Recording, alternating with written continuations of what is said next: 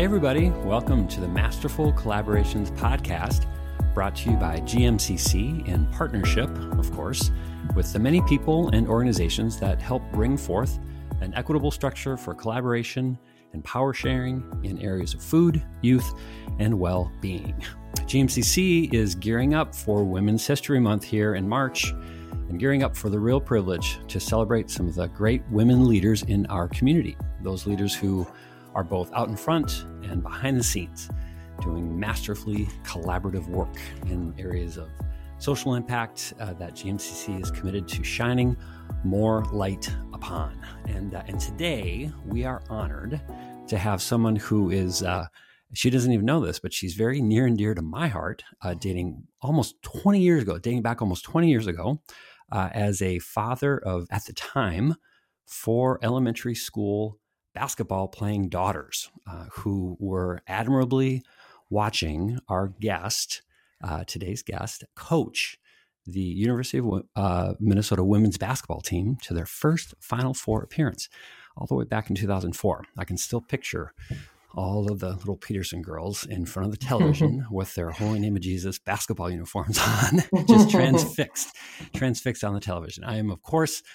talking about today's guest, Pam Borton, the most winningest basketball coach at the University of Minnesota. Not the most winning women's basketball coach, people. This is, we're talking about any basketball here. So, who has since parlayed that very successful career in coaching into an equally impactful vocation of true service in the professional realm as an executive coach and consultant, as the founder of Pam Borton Partners, in the community sector as the founder of the Empower Leadership Academy, which provides leadership programs and experiences for girls grade 5 through college, and in the literary sector as the author of 2 books, the latest of which just came out earlier this year, titled The Crooked Rim, which is a book about empowerment, resilience, and I'm going to quote this from the publisher's blurb here, helping readers perform like a corporate athlete to manage elevated expectations and insurmountable stress. Which, when I read that, I'm like, okay, this is a book for our times right now. It could not be better time. So anyway, so much more that I could say about her, but let's hear it from her instead. Welcome, Pam Borton, to the Masterful Collaborations podcast.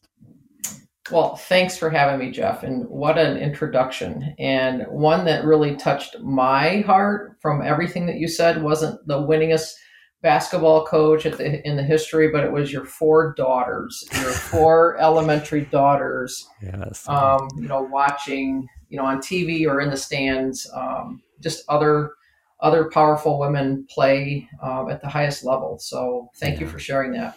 Well, and it really, I still remember that. Betsy and I both remember that day. In fact, it's such a treat for me to be talking to you. They all wish they were here. They're all, of course, now off in college and working and doing very impressive things as 4 young women now. But Betsy was like, "Can I sit in on this with Pam?" Because it was just such a great memory, and just the real influence that whole period had on them as little basketball players, but really looking up to you and that whole team, and really the example that you set. So that was just fantastic. And I know you're defined by so much more than sports, but a little topical, timely nature. I'd be remiss if I didn't just stay in the sports thing just for another second, because just earlier this week, a fairly landmark settlement was reached between U.S. Soccer and the U.S. Women's National Team Players Association to essentially settle up on millions of dollars in back pay, and then agree to this cool plan, time plan, going forward that will equalize pay between men's and the men's and women's clubs. Now I realize your sport, was different, basketball, and at the college level, but I have to imagine when that news came out earlier this week, and just that whole cause, that has to be something that probably resonated fairly loudly with you, given your background and your experience. Yes. Oh, absolutely. I think it was, definitely a milestone. You have to give it up to those women who have been fighting for so many years and just really advocating for not just proven success and all of I think they've won 4 World Cups, and Mm-hmm. they're always on the national stage, whereas the men's, they're not even on the stage or even close to being on the stage. And what an accomplishment. I think it's a great step in the right direction. There is still so much more work to do, with Mm-hmm. now the coaches' salaries being equal, other sports and being equal as well. But um, what an accomplishment for women. Yeah, yeah. When you think about, equity, and and as we think about Women's History Month here, where there have been so many women throughout time who have fought for their version of equity in whatever time they were fighting in. How, for you personally, how much has that whole really inequity, between men and women, how much do you feel like that has, kind of cloaked your work? I mean, your day job is to coach, or your day job is to do whatever. But because you are a woman doing it, and because you were, like coaching women, do you feel like, was that always something that was this sort of like tape playing in the background, or, and how did that, I imagine it was, and how did that affect just the work? Oh, I mean, it was something every day. I mean, Yeah. spending almost 30 years in college, women's basketball at the highest level. I mean, you were challenged by your administration. You were challenged by the men's coach. You were challenged by the external environment and the noise of you don't deserve any more than what you're getting. You're challenged every single day by seeing other programs and men's sports getting more, quote, deserving more. Mm-hmm. And so, obviously, as the adult, there was a pang. There was always like it felt like a knife to your gut, every single day, that you just had to keep fighting and keep Mm-hmm. advocating. But then you're coaching young women. You're Mm-hmm. coaching young women, and they're seeing and feeling and taking the back seat, through all of these years, and like, well, why don't we get this? And so you're always explaining Mm-hmm. why, teaching, mentoring, setting an example, continuing to fight and push that line as much as you can for their opportunities and what's fair for them. So it was a Mm-hmm. constant battle, constant fight. And as a coach, I just felt like I always had to do more. I had to do more to get a nice locker room. I had to do more to get my athletes uniforms every year, Mm-hmm. and or if not, they weren't going to get it. Yeah. And Which is so basic, like uniforms. mhm, I mean, that's just, yeah. yeah. Well, and you were so, like I said in the intro, and obviously throughout all of those years, I mean, you're such a role model for so many people. Who did you look to? Like, who were your role models? Whether it was as an adult, when you're going through this, and really forging this path, or maybe even growing up. Like, who were some women that stood out to you, that really were your sort of like, kind of your Mhm. little strength, you know what I mean, to kind of get through those times. Well, obviously, it's easy to say that my mom Yeah. and my grandmother and my they were my role models as far as so many like values and integrity and work ethic. But I think in the profession, you go back, and it was Pat Head Summit. It Mm-hmm. was an individual like that paved the way and really set the bar for what success looks like. And really, if you want to get here, this is what you have to do. And so, she was always, that carrot, like, here's the standard, here's the gold standard. And so, all of us other coaches, male or female, like, if you want to be the best, this is what you have to get to. Mm-hmm. It wasn't easy for her, but I think from a distance, and I got to coach against her, and obviously get to meet her and spend some time with her. But that was, my role model in the Yeah. sport. Yeah. When did you realize, like, how far back does it go for you? Because obviously, there's a lot of different paths that people can take just in life. School and work and after.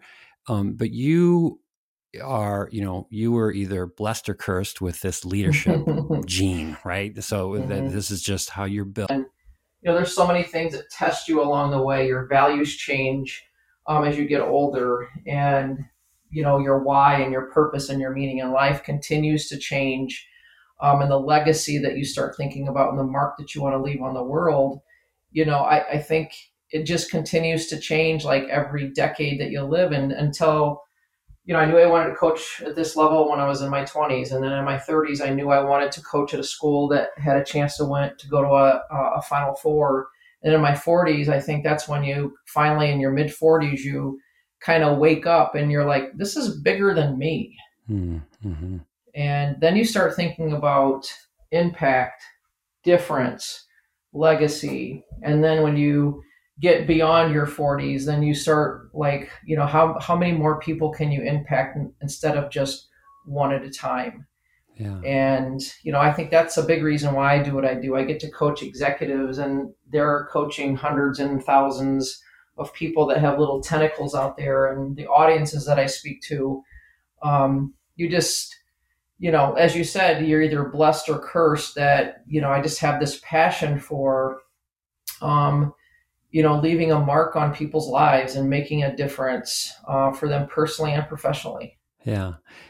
This latest book that you wrote talks a lot about resilience and the connections that you saw as a coach in the kind of the sporting kind of domain to in those applications that are really, whether it's in the business context or just life in general.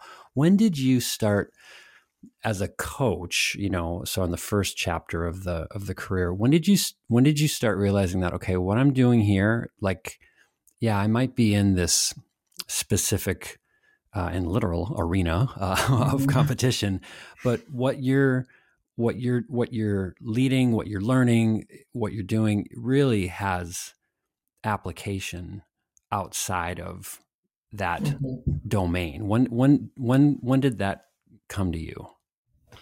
I think you really realize it when you're in the heat of the moment and you are under fire, Mm, and the pressure's on and the spotlight is on you. And it was the University of Minnesota, in the barn between those four lines mhm. with 14,625 people watching you do your job, and the millions of people that are watching you perform your job on national television. And you know thank goodness I won a lot of games, but there's also those years that you didn't do very well, and those games that you should have won, or you should have won by more points, Mhm. that people judge you, and things are in the paper and things are on the blogs and social media.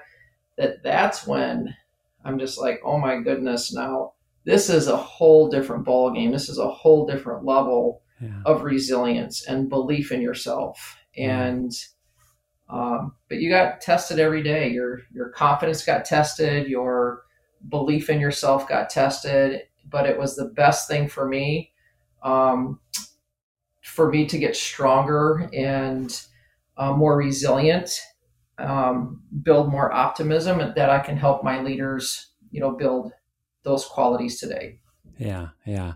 Well, and I would imagine that the work that you're doing with executives and people, that are leading in their own industries and sectors, they're able to really appreciate the connections that you can make back to those days coaching, and they understand things like metaphor and all these kinds of things.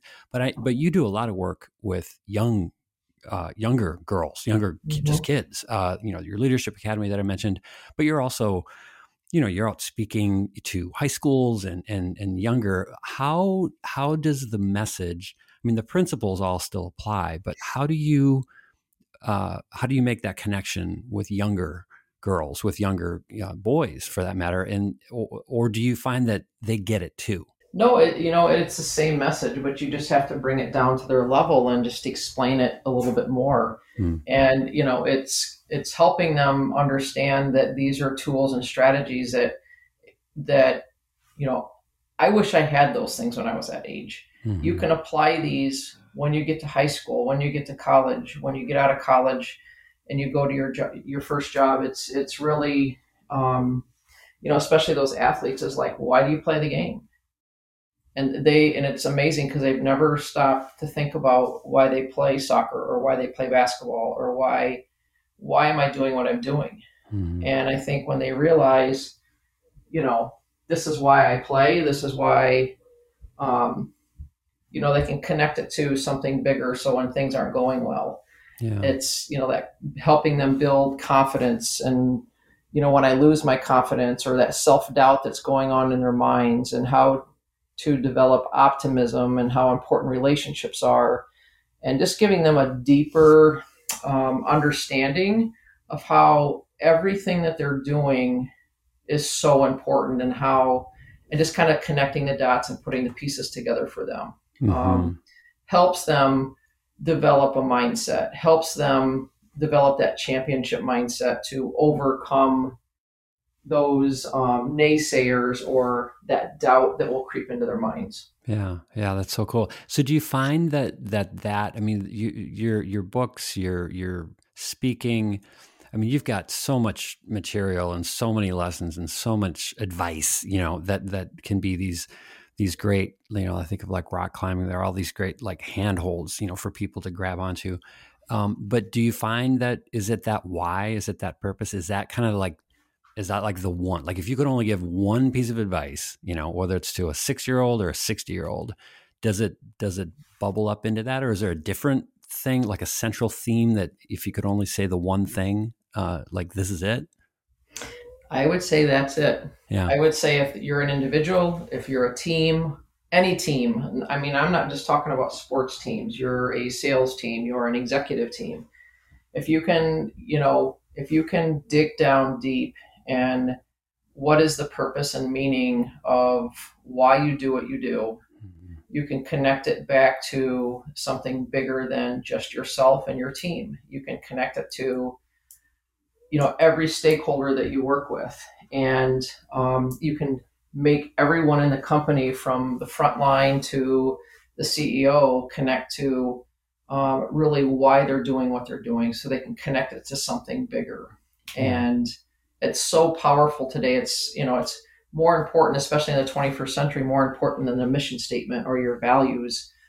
Is really finding that purpose and meaning is key. Mm-hmm. Yeah. I just recently, I heard a great, I can't remember who said it now, but it was something around, people have, they live two lives.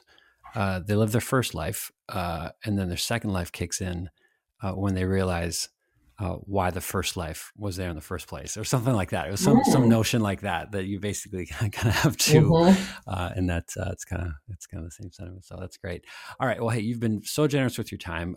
We have one last question, and this is a question that we're asking all of our women leaders here for Women's History Month, and then you'll be duly judged on your answer. I'm just kidding. Oh no! No, so this is a fun one here. So the question is, if you could spend the day it's actually a little bit of a two-part question. So if you could spend the day with any other woman in history, okay, first part, who would it be?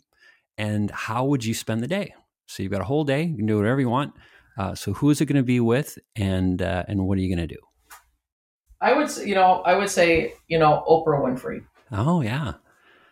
She's so inspirational, has so many stories, has met so many people. She gives back to others. She's a pay it forward, a pioneer, has paved the way, has been through, her life has been full of resilience and so many ups and downs. I probably could spend a week with her. Mm-hmm. Yeah, no, that's so true. And I would say, and it's not just because of the memory of 20 years ago with our daughters watching you on TV, but I would say that with confidence, you provide that. You provide the Oprah experience for people that you